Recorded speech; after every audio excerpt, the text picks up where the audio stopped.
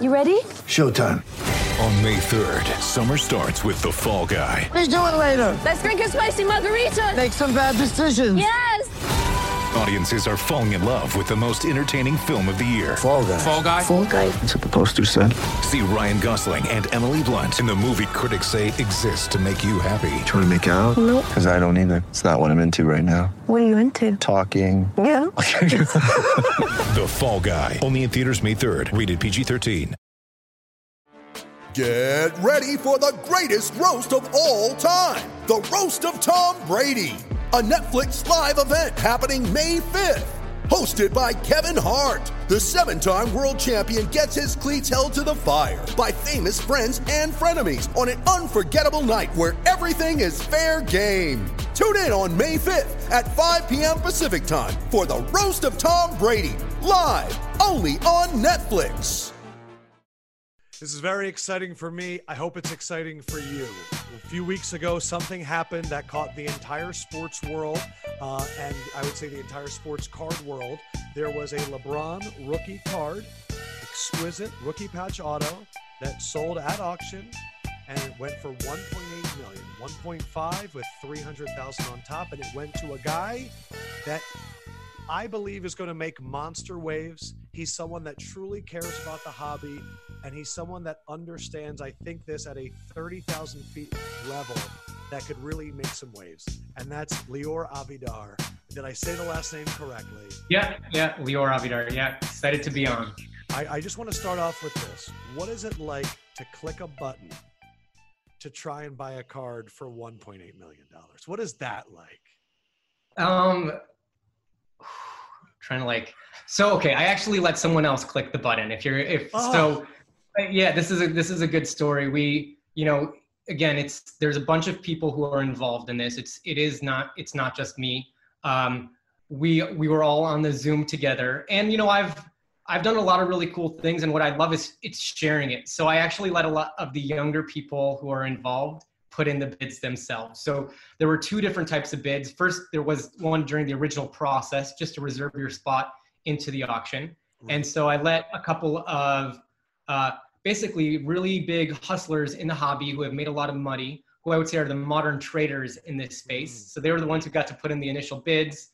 They got to set it up. And then once we actually, I remember Saturday night, a couple of them couldn't come in. So someone else from the team did it. But man, is it crazy, because Golden was going down at that time. So we were emailing Golden back and forth. Is our bid submitted? Did we get it? Did we not get it? What's going on? Why is the timer going up, going down? It was kind of like the Wild West. Now, when you actually found out that you had won, jubilation, relief, what sense was that? So this is okay. I'll tell you a really interesting story. This is okay. Not a lot of people know this. So we had a budget going in. It wasn't that we just had like an uncapped number, right? And the way it works with Golden and other auctions is the tie goes to the person who put the bid in first. And so basically it was at 1.4, right? And 1.5 was our max. I told everybody on the team, hey, this is the max that we're going. It's been real fun. And I told them we have two options. We can put it at 145 and hope that we get it at 145, or we put it at 1.5. So if the person who basically did it at 145, that was their max bid, they would have to outbid us at 155. So we put in 1.5 and immediately it went to 1.5. So it was the right move in terms, because we got the tie went to us instead of to somebody else.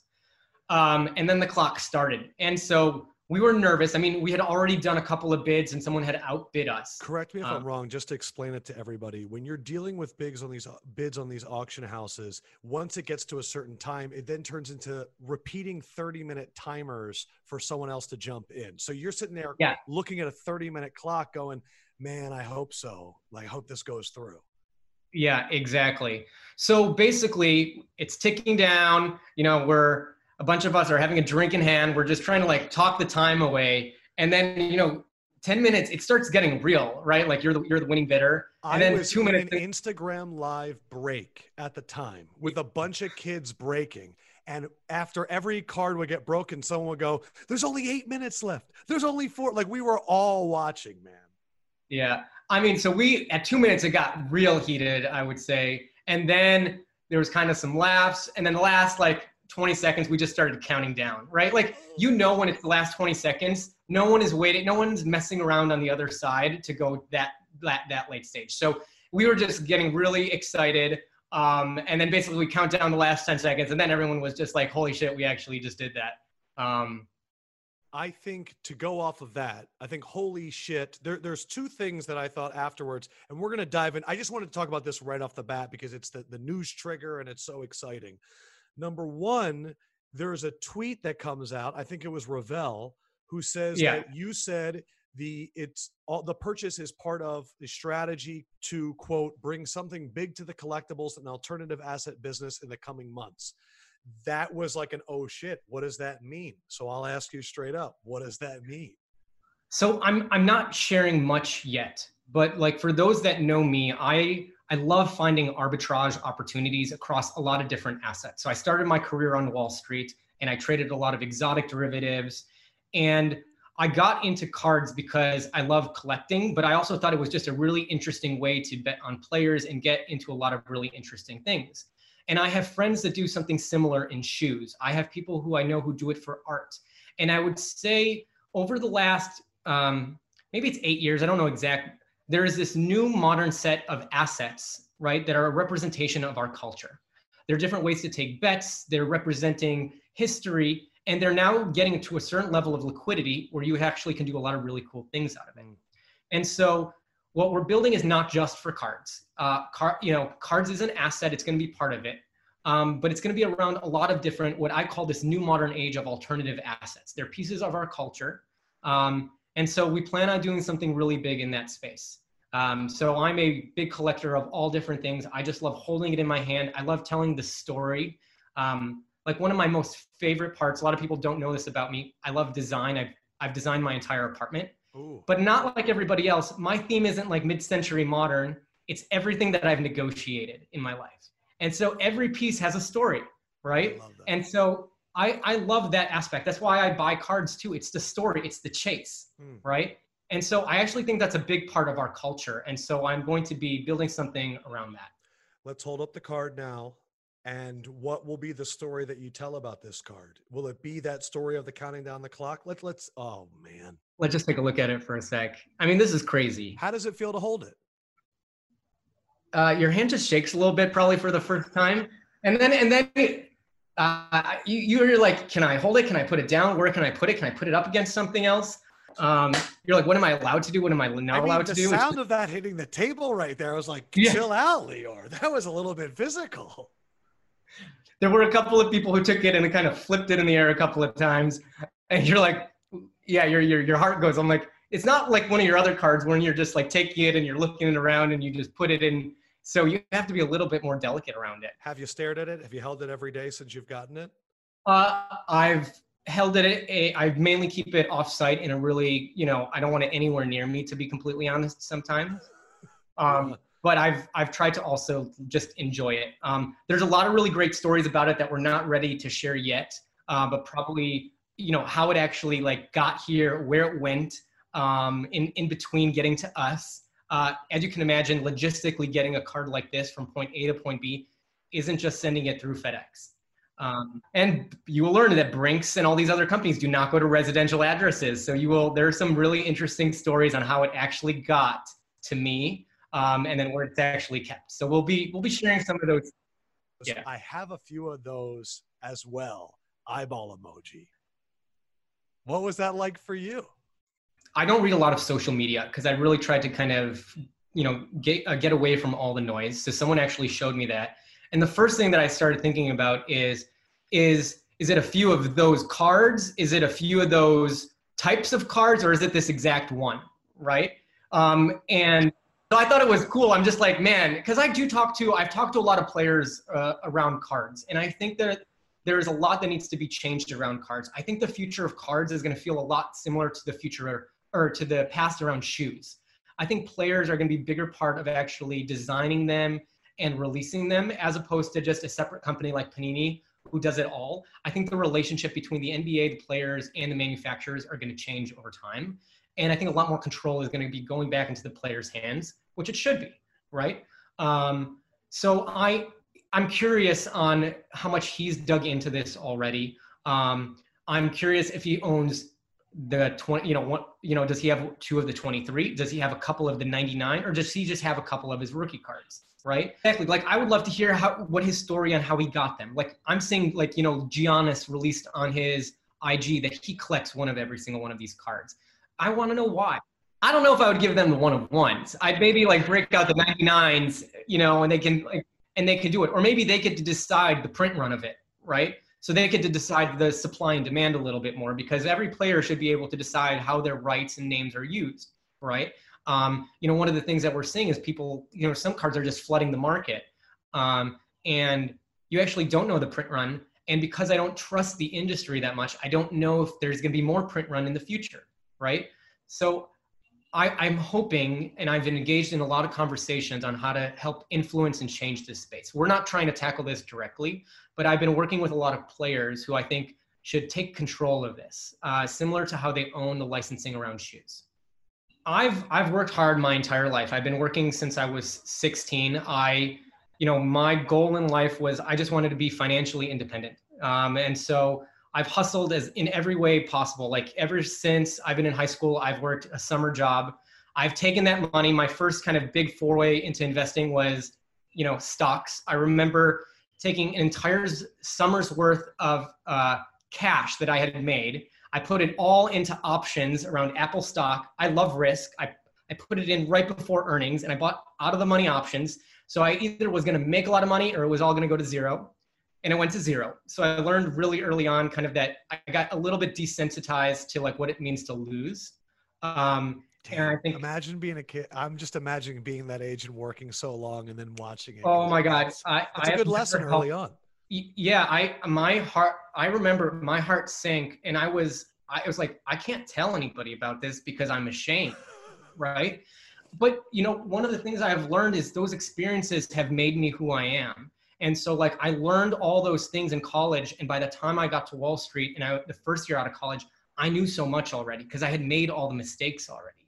Right. Mm-hmm. And so my experiences over time from trading stocks allowed me to go into other derivatives because I would just research, to investing in bonds. I've done all of these crazy things, and, I love it. That's what led me to Wall Street. Right? Or led me to Wall Street, which led me to Amazon Web Services, which is now a really big company, which led me to start my own company. And now I just try to bring everything together. So I'm at a place where I just love growing people. That's probably like my most exciting thing. Like, I see you post about that a lot. You love culture. I'm sure that you read a lot of Adam Grant. Like, you care about people. I could tell that. Yeah. I mean, it's just, community means a lot to me. We're all looking to get to know people, especially during the pandemic. It's just so hard. So I'm always trying to like connect people, create a sense of community. I love the storytelling, like the hobby. I just love talking to people. Right. And that's where I think everything that you just said is why it's so interesting right now with the hobby. There is a community. Some of them are thrilled at what's happening. Some of them are nervous about what's happening because I think that they're worried that people are coming in without that sense of community, and they're only looking at it as an investment strategy. Yeah. There is so much buzz. What is your read on what's going on right now? There's definitely institutional money coming in. I was even debating to start a hedge fund last year around cards, because obviously the returns are very high, and a lot of new people, I've been doing this for quite some time. People always come to me like, can I invest alongside with you? I think it's a good thing when you're getting more money into the kind of ecosystem. It'll help bring transparency to prices. And I think that's one thing that the industry is missing, is that there's a lot of price manipulation. There's people out there who are posting all these cards when they have 100 of them already, right? And so we need to drive transparency. We actually have to do a lot to clean up the ecosystem as a whole, from the people who are creating the cards to selling the cards. Every aspect of it, I find, is not great yet. And so one of the things I hope to do is to drive a lot more trust and transparency through the entire community. But I think we got to keep the element. There's always going to be hobbyists in every single industry, and we got to keep that alive, right? No industry will. That's the funniest thing, is it's literally called the hobby. And so because of that, there's this innocence to it that I think everyone's afraid of ruining. but we're all looking at it, like you're saying, as an alternative investment. You're like, there's just too much to be had here. Yeah, it happens. You got to remember when, Steve Jobs was starting Apple, computers were a hobbyist product, right? That's how it evolves, right? It starts as these early adopters who just get together in their garage and doing something fun. And then you realize that something's there, and then you start, and it takes off, right? People who are in it right now are doing it for the passion, and then other people are going to follow because there's money, right? And I think we just need to make sure that whatever happens, there's room for both. I think there can be, right? But we should drive for inclusivity, right? So if they're different than us, that doesn't mean that it should be them versus us. It should be everyone together, right? And so how can we bring it together? How can we make sure that as the hobby grows, we can cross different generations through it? How can I make sure that when I have kids, I get them excited about this too, right? I think those are the conversations that I think are more important. I think again, let's divide and let's be excited about something new, and change is good. I know it's hard, but it's probably a good thing. Probably in about 14 minutes, we're going to show off some card porn, and Leore is going to show off some of his favorites that apparently is not showed off a lot.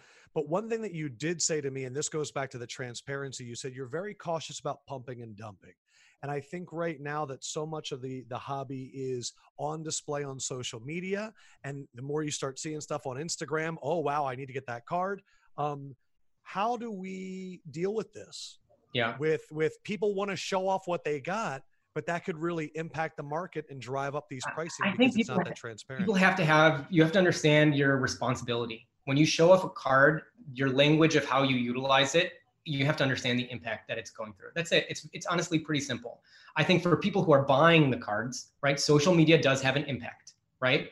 But just buy things that you like, because then whatever the entry price is, you will be happy with it no matter what, right? So buy something assuming that it will either sell for zero or that you will never sell for it, and you will always be happy. That's the one thing, right? Two is just research the price yourself, right? Unfortunately, eBay only shows 90 days worth of data, right? And some cards are liquid, so you can't really find the data. I'm hoping I'm going to help solve that by giving more information. Ask around, right? Have a conversation. Is this a good? And don't just buy it because someone else does, right? Yeah. And that's the first sign. If you're buying it because you saw somebody else do it and you think you're going to make a quick flip, they might know more than you do, right? And I would encourage people to not do that. Actually, I think that's the only part. I was a young kid, and I remember trying to find all these get-rich-quick schemes. It just doesn't exist, right? You have to always work hard. And so if it feels too easy, it is probably too easy. And you might be the one caught with the bag at the end. And no doubt, that's not the greatest feeling, and that's not what we want in this. We don't want anyone to feel really bad at the end of the day by buying a card that brings a lot of people joy. Can I give out your Instagram? I mean, is that public or is it? Yeah, my sports card one is, yeah. Yeah. So your sports card one is gems_only8. I had an amazing time looking through it. I don't know if I've seen a Kobe collection this vast before. I did notice that you posted about an hour ago, and you have the LeBron card with the Cause bear, which again, my friend is a sneaker designer. He has Cause stuff all over his house. He's like, oh, I bought this painting for $11,000. And I'm like, I don't see it, but look at this LeBron. I don't think it's a Cause one. It's just a bear brick. Oh, it's just a normal bear brick, unfortunately. But you wanted me to look at the books. Yeah. And I'm curious. I see The Big Short by Michael Lewis, House of Cards by William, I believe that's Cohan, and The Greatest Trade Ever by Gregory Zuckerman. You're planning something, and I'm excited about it. Those books were not planned. That's just I have them. I love finance books. That's probably the one thing I do read a lot about. I ever since I was 16, I really try to understand all the people, the traders, investors beforehand, because you can be a trader or an investor in anything, right? And so understanding the mentality and how to spot these arbitrage opportunities. What does it look like when something's about to completely break up, right? Like The Big Short or the House of Cards, right? I try to understand the different perspectives so that you can apply it to when new market opportunities come up. Okay, with that being said, where do you think we are right now in this card market? Yeah, so I think we're at the start. I think it's a big opportunity, right? That gets me so excited. Yeah, I'm super excited, but I think the part that it's going to change. I think this is the start of something. You know, you're seeing a lot of people who are betting on players. And I think this is, you know, we're starting to see gambling coming into a little bit more of a normalcy in our society and betting on players. And I think, you know, right now the mechanism to do that is sports cards. I think over the course of time, the sports cards will probably evolve away. There'll be more of a direct mechanism. Like you see people like Spencer Dinwiddie, who's tokenizing his contract, right? We're seeing the early signs of a new market formation. And so when a new market forms, you start seeing transparency, and then you're going to start seeing a lot of structured products. So you see companies like Rally Road, Otis, and Masterworks coming out with really great foundational products, right? So we're going to be somewhere in this industry. Again, it's not just sports card related, because I think it's not just in cards. I'm seeing this in a lot of different assets. It's our culture. It's our generation. And so I want to build something that is going to be allowing this community to grow and thrive. Let's talk about your cards. What was the one that really started getting you into it? Is this a lifelong thing, or was there like one card you saw an opportunity and then it just snowballed? There was one card, and I'm going to make sure you tell me if we have time. I'll tell the entire story of how I got into cards. So, you're a very well-paced talker, and I feel like we've already gotten a lot in 20 minutes, so I think you're good. So I, you know, ever since I was 6 or 7, I collected cards. You know, I didn't have any cards. Like I even remember having like a Brian Grant, you know, collector's choice card. And so it was 2016. I was just getting really nostalgic. I'd moved to San Francisco. I had now been here for 4 years. My dad sent me all my cards from when I was young, and I went through it, and there was not much that was worth something. But I just remembered when I was a kid, there was this one card that I always wanted. It was the Kobe Bryant 1996 EX 2000 base card. It's a green card. It was a really expensive card, and my parents and my grandparents would never let me buy the pack. Like there was 2 cards in the pack, right? Oh, wow. And I thought, and it was just like, you're not going to get anything good. You're not going to be happy. And so I was like, okay, I am buying a box of this. You know, I'm an adult. You know, I've made a little bit of money. I'm just going to, you know, I have some discretionary. I'm going to buy the box. Treat yourself, fool. Yeah. Yeah. So I got the box. Oh my God. I felt like I was 7 years old again. I bought it, and I got the Kobe Bryant card. Right. And I got the whole box. So the odds were really good. And so then I remember thinking, wait a second. And I'm not going to know the exact numbers. The odds of getting the Kobe Bryant card, I think, was like 1 out of 60, right? And it was worth $60 at that point. But the box cost me maybe like $350. So I did the expected value, and I was like, wait a second, this makes no sense. If I just buy the box and I get the Kobe Bryant card and I sell it, I'm going to make $15 every single time, right? So I was like, I'm going to do that. Let's see if it actually works. So I started buying a couple of boxes, right? And then when I was going on eBay to sell them, I started learning about, wait, why is this one $30, but this company PSA, if it grades a 10, is worth $3,000, right? I'm like, whoa, what is going on? PSA 9, 150. And so then I realized I can start buying the cards and getting them graded and making some money.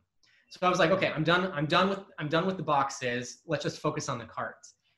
And at this point, how many hours a week were you thinking about? Oh my God. I was spending probably 2 to 3 hours every single morning. I woke up, I had like eBay. Yeah. And that was the start of the addiction. You're right. Instead of going to like a news app, you're checking eBay sold prices. Yeah, absolutely. I get my news from eBay. But then that's it. Then I started understanding grading, and I got a PSA 10 of that. And I was like, I want a PSA 10 of every Kobe Bryant rookie card. That was my first chase, right? And I actually got that in probably 2018. I actually got it, and I loved it. And then I actually was like, okay, the game is about a chase. I want to get to a goal. I want to share that goal. And then I want to let other people experience it too. I don't think I have any Kobe rookie cards anymore. I actually sold them all. Wow. And it's because I got the story. I loved sharing it. And now I have different things that I really like, right? So for example, we're going to bring here we go. This one. So I don't know. Beautiful. There's 100 of these. I need you to talk me through, because you're a lot more well-versed than So this is a 1997 Kobe Bryant Precious Metal Gems. This was one of the first years where they really made a lot of serial numbered cards. And I'm a big on serial numbers. So this one is numbered 85 of 100. 85 of 100. this one is basically the people who collect Kobe Bryant cards. This is one of the holy grails. I mean, there's a green one of this. There's only 10. And it's. Does Nat Turner have one of those? Nat has one. There's another one that I know. I know 2 other people that have one right now, and they're probably not going to sell it to me. I mean, it really means something. Like it just, man, it's just. You're looking at it. What is going into your brain as you just looked it up and down? So I'm also, you got to remember my lob.com. I know a lot about printing. This is such a sensitive card. Like the edges are so hard. No one's going to get a PSA 10. And to understand how hard it is to actually like print a card and to create, I mean, the texture on this card, it's not easy with the machinery that they had in 1997. And so like the craftsmanship on this is really crazy, and the design of it too. Like it was definitely like ahead of its time. And so also just like you look at Kobe Bryant and you see how young he is, right? And then you realize, now, I mean, I'm a big Kobe fan. I was super devastated, when he died. But you see the evolution of the players and then how they mature. And it's just like you're almost going through their history, right? That's my favorite part about Giannis rookie cards is he looks 1/8 of the human. Yeah. And to know that he'll never look like that again. And that's why rookie cards are so great, because it's this frozen moment in time. So here, I'll show you a couple of, okay, this is the card that there will be no chance that anyone will ever be able to pry away from me. So this card right here is a superfractor. It's a PSA 10 one, which is already impossible to get graded. I just love the design of this card, and I bought a lot of them before Kobe Bryant died. It is a 2008 Topps Chrome, and for people that are listening on audio, it is Kobe stretching out the ball with LeBron defending him. Yeah, and it's just like I think this might be the only card of Kobe Bryant and LeBron James, and it's a 1 of 1, and it's graded a PSA 10. Like this is a card that I just take out and I look at all the time, and I loved it so much that what's cool about collecting is in this year. You got it tattooed on your back. No. Okay. They make one in 6 different colors, and so I went on a chase. I wanted every single color, and every single one has a different rarity. And I was like, okay, I want every single color and every single rarity in PSA 10, right? And so I went out and did that. So there's 6 of them. There's a great picture on my account. It was just like, as soon as I hit that, I was just like, I felt really complete. Like that was something that I tried really, really hard. And the fact that it came on eBay and no one bought it, I was like, what are people doing there? They don't realize how legendary this card is. And I was like, instant, I was like, I'm never going to, when these cards come up like this, you can't pass them up. It doesn't matter the price. I mean, do you like save searches? Are you constantly typing in the same? No. You have to have, I have all my searches. I have probably over. So you get emailed in the morning if one gets posted. I'm the one that knows that eBay has 100 search limit. You can't save more than 100 searches, right? I ran into that problem really early on, right? It's just, I don't know, like, and then like some of these, like, okay. So I love that Kobe Bryant card so much. I went out and found the LeBron of it, the Superfractor. That's a beautiful card. This one's probably worth more. It's a 9. But this story is hard. How I got it. The guy that I bought it from, I think he pulled it, and he was so scared of selling it to me, right? I mean, and I tried for 6 months to go. I thought someone else was trying to come after it. I was just like, what can I do? Just tell me a price. And every morning, I just, like, it was a ritual. I would text the guy, like, tell me what you're looking for. Like, It's like Gordon Gekko sending the. Or not Gordon Gekko, the guy sending the cigars, blue, whatever. Yeah, it's just like the amount. It took me 6 months to get to that card. And so the best part was he afraid? It's a lot of money, right? How do you send it to me, right? Do I come to you? A lot of people, when you're transacting, the money is a lot of money. They're using this to fund their kids' education, right? This is not like, and so they're scared about fraud. There's a lot of things. This is why trust is so important, right? Right. But the funniest part was after I bought it, it got lost in the mail, and people don't. and the guy didn't send it overnight. He sent it like I think like 4-day shipping, and I was like, the anxiety that he must felt when that thing got lost in the mail, right? Oh. And so this is why I tell him anything over, honestly, probably like $3,000, FedEx it overnight. Just get it into your hand. Otherwise, like. You can't sleep. You literally cannot sleep. Listen, I got a 1980 Topps PSA 9 of Bird, Magic, and Julius Erving. Oh my God. And That's a good card. it's a beautiful card. And it was supposed to get there on a Tuesday, and it did not show up on Tuesday. And I couldn't say anything to my fiance because she's going to be like, wait, you trusted that? So now I'm coming up with these stories about how, like, I think somebody went to my bank account and just took all this money out. Like, I don't know what happened. Yeah. It's scary as hell. So I've had, at the volume that I deal with, I've had everything happen to me. I have purchased counterfeit cards across the, from Taiwan. There's this big article that you can read that, honestly, it was both sides. Like, half the people sided with this other person, half the people sided with me. It just, you get into these really hard things when, there are basically bad actors in this space, right? Raw or graded? I bought them raw, right? Okay. I bought them raw. I got them graded. And then PSA told me one was fake, and they sent 2 that were real. And then they called me a week later and said one of the ones that they graded as real was actually fake. And so it created this big mess between me and the buyer, me and PSA. And luckily, I don't think everyone was happy, to be completely honest, at the end. And there's always still some controversy on it. But this is what I would like to clean up, right? I would like to have easy transactions, right? I want people to feel very comfortable about what's going on and who they're buying from, right? And you just hear it too often about trimmed cards, right? There's FBI investigations, right? And I think that's the one thing we need to rid our community of, is these bad actors. And I think we need to join forces, and there needs to be a way where a centralized place where people can actually know what's real, what's not real, what's trimmed, and who these bad actors are. I noticed also going through that IG account that you had a bunch of references about PSA. And it's interesting, you're like bipolar with PSA. You love the look of the slab, but I feel like in your heart, you're so annoyed by PSA. And it's fascinating because when I first came in, our guy Action Jackson that kind of set this whole thing up, he was telling me, he's like, listen, the difference between a PSA 10 and a BGS 9.5 is not that much. But when I'm looking at prices right now, it's growing by the day. Yeah. And so what do you think about the way that the subjectivity of the grading, and BGS has the nice subgrades, but also in 10 years, do you think PSA will still be the leader? Yeah, really great questions. There's a lot to unpack there. I like PSA because I like the quest to perfection, right? I love the 10. Now BGS has a 10, but it's so rare that you can't really collect a set through it. So they it's too scarce. So the PSA 10 has the right balance to it. I think the look and the feel can be improved, but what frustrates me, I'm a tech nerd. I love making decisions based on data.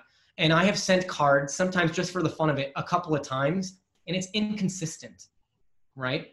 Oh, you mean you've gotten a card, cracked it, sent it back, cracked it, and got different grades each time? Yeah, and so I do a lot of these things because I want to build out the data set to help people understand. Like, I actually, sometimes I do this not because I'm trying to out somebody, is because I want to go and help. I'm a problem solver. That's who I am internally. So like, I want to talk to PSA. I want to teach them about how technology can solve this. Like, in my mind, this is a solved problem, right? There's machinery and software out there that can look at a card, can measure it and grade it, and that machine can grade it and within, probably the same accuracy 99% of the times. And so this is why I'm a big tech person. You can't solve these problems with people. You have to solve them with software, right? And so this happens in every industry. This is why, technology is a big part of our society. It will get there. And so I'm just trying to shine a light on the areas of opportunity and growth. I'm not trying to down anybody. I think PSA has built an amazing business. I think BGS has built an amazing business. Without them, I think the hobby wouldn't be where it is today. But let's keep pushing each other forward, right? And so I'm just, I joke around, but I think consistency is something that I care about. I've cracked open, BGS 9.5s and got in. I mean, this Kobe card that's a PSA 5.5 was a BGS 8.5. Wow. Right? Wow. And so that's fine. Different companies have different standards, but we're going to have some normalcy, right? Or standardized guides in between all the companies. I got this card right here. This is a Kevin Durant Superfractor from the same set. It's a PSA 8.5, was a BGS 9.5, right?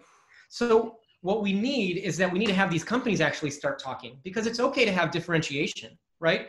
But the fact that it's so different, right, that's going to create some problems long term. And so I would love to help kind of, and there's SGC now, which is coming out, right? There's a comic book company that's getting into it too. Yeah. I'm hearing a lot of people who are starting.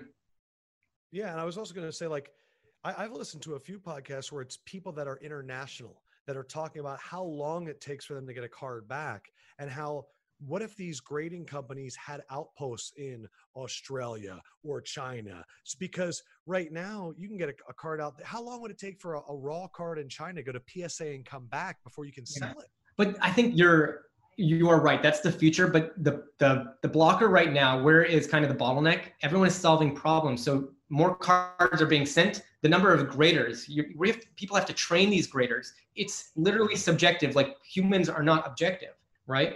And so our problem is a people problem. And I think in order to actually solve it, we need to take a step back and solve it through software. If I was listening to this right now and I wasn't as deep as you are or as I am, I think they would hear things like trimming and fraud and subjectivity, and I think it might scare them away. And I'm curious, as someone that's so data-driven, why are you so secure in this?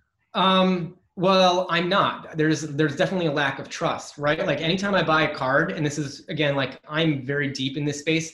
I know the forums. I know to look up if the patch is trimmed or what it looked like, or if it was a different, like, I need to look up the provenance of this card, right? And not everyone does that. And you don't need to do that for the lower end cards, but for the higher end cards you do. And so I go and do provenance for every single card that I buy, right? Because I don't want a card that has some sort of history that's associated with altering, right? I'm a purist. I like the fact that this was, it could be in a bad grade, but that's the story. Some guy or girl had this card in their basement or their attic for 10 years, right? And it was crumpled up. That's why even those like Mickey Mantle PSA 1 sell for so often. It's just such an iconic thing through history to have. But not everyone knows about that. And so I see cards all the time get listed on eBay or some of these auction sites. I'm like, man, if people just read some of these places, they'll realize this card is fake, right? It's manufactured in, another country. It's been altered. It has a history of it. Like that serial number, someone has that exact same card as they just photoshopped it. And so this is the part that there's a barrier to entry on knowledge, and hopefully we can democratize that. And that's, again, what transparency will democratize this knowledge. It'll make it easier and frictionless for people to be able to come in. I tried to I did like a podcast where I did like 22 things I think I learned just from doing research. Yeah. And it's unfortunate because I get so many DMs of people saying, what do I buy? What should I do? And the answer is you need to do the work yourself, because, and it does require it. You hit click and you didn't read a lot. That might not be the true rookie. That might be altered. And it is 100% a barrier. And we will get there. I mean, think about stocks. You can go and you could do stock research, right? Is very, very easy these days, but it didn't always exist like that. If you think about in the 70s and 80s, right? You had to go and talk to companies, right? And even these days we find out that companies who are public companies, right, are shells of companies and not real, right? And so, unfortunately this will exist in every single marketplace, right? It exists in art, right? There's like documentaries about all these forgers, right? Totally. So we just need to work together to create the tools and transparency. And I do think we will get there faster because, our generation is a lot more tech savvy. But give it a couple of years and I think a lot of this will go away. So that part I'm really excited about. One of the more popular discussions that I see a lot is pop versus, I guess, fame, where it's the pop reports of some of these newer cards are so high, but the demand for these guys is also so high that a Luka base card that's population report is 12,000 is still selling and still going up at and they're selling like 30 a day on eBay. So the demand is still high. Yeah. How do you think this ends? How do you think that cycle comes? Well, my opinion, I don't buy things that I don't know the supply of, number one.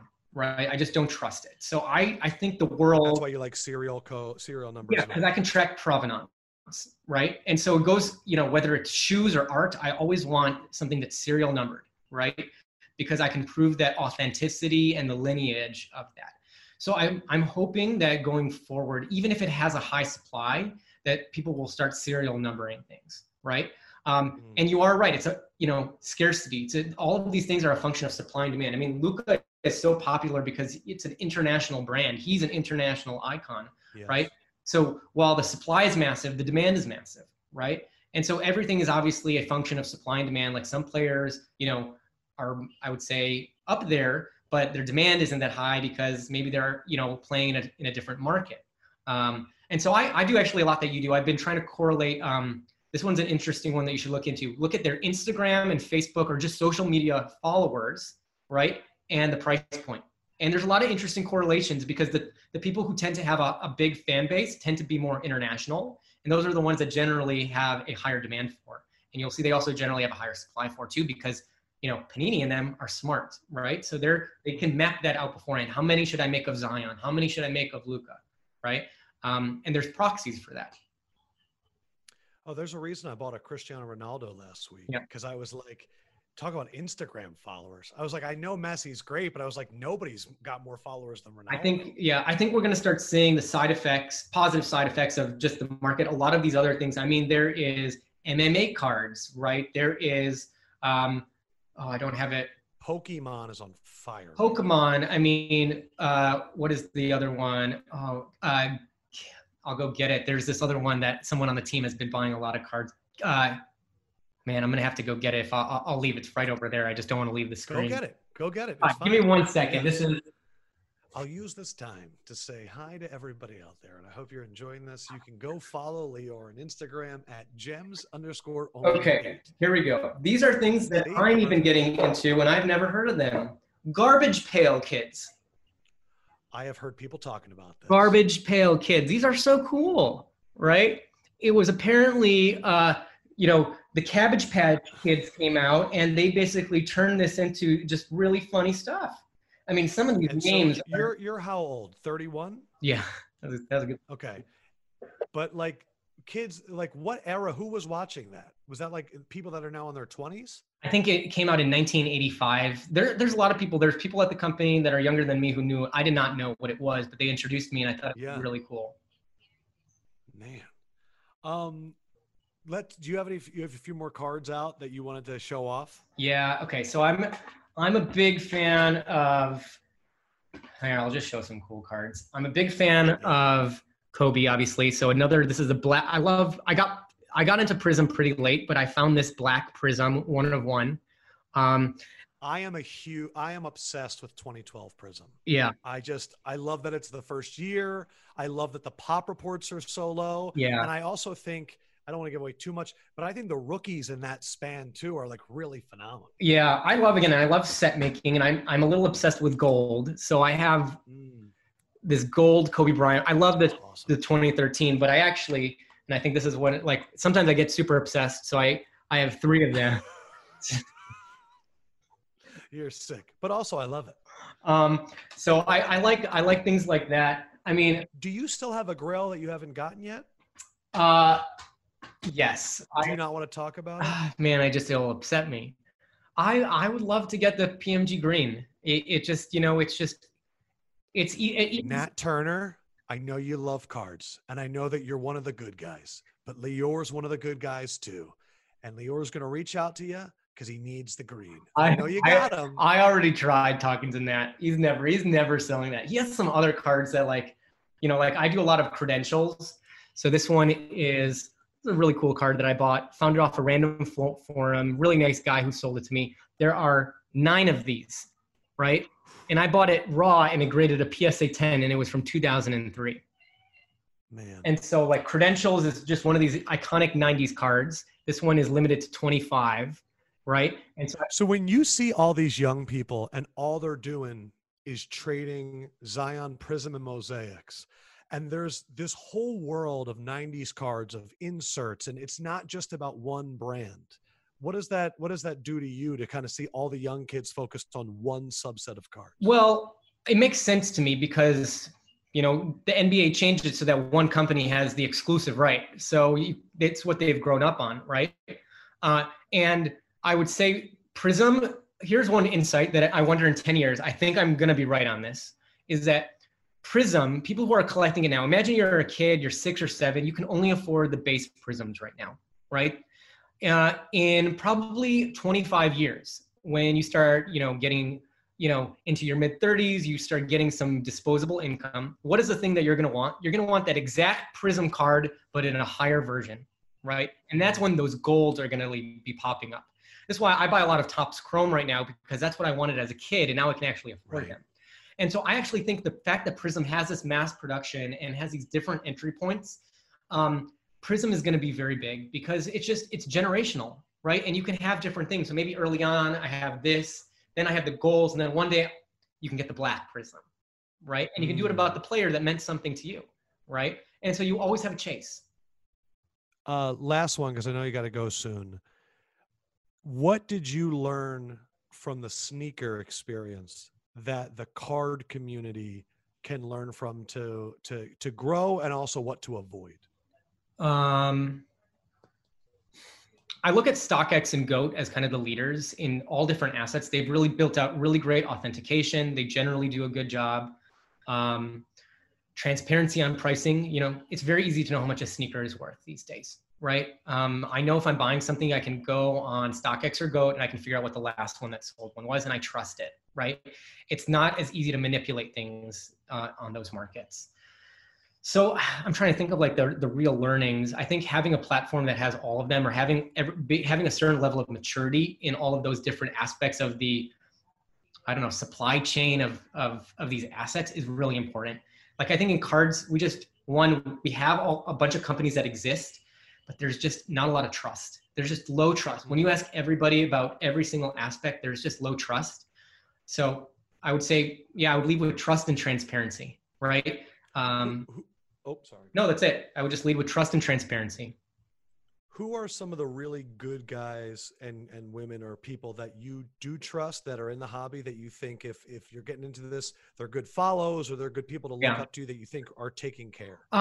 You know what? I'll use that as a way to signal. We'll do a new bat signal if that is. I've been kind of letting people who have been involved in the company take pictures with the cart. And I would say that's kind of my signal. I trust them, right? I trust them. And I tell everybody, like any person that I hire, I always want them to be really kind, right? And just the best at what they do.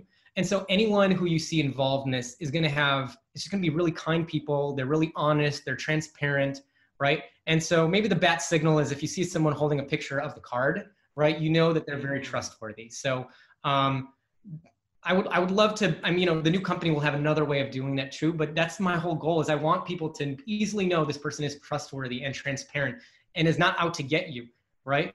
Like, I'll tell you one thing that has been really disappointing through buying the LeBron is I get a lot of message of people and I'm just trying to buy, a $20 card. And they're like, oh, you just bought the LeBron. So I should be charging you $2,000. And I'm like, it's not about the money. It's, what kind of experience are you giving me? Right? Like like sometimes I send people cards because I just want them to enjoy it. And that's what we need to keep, right?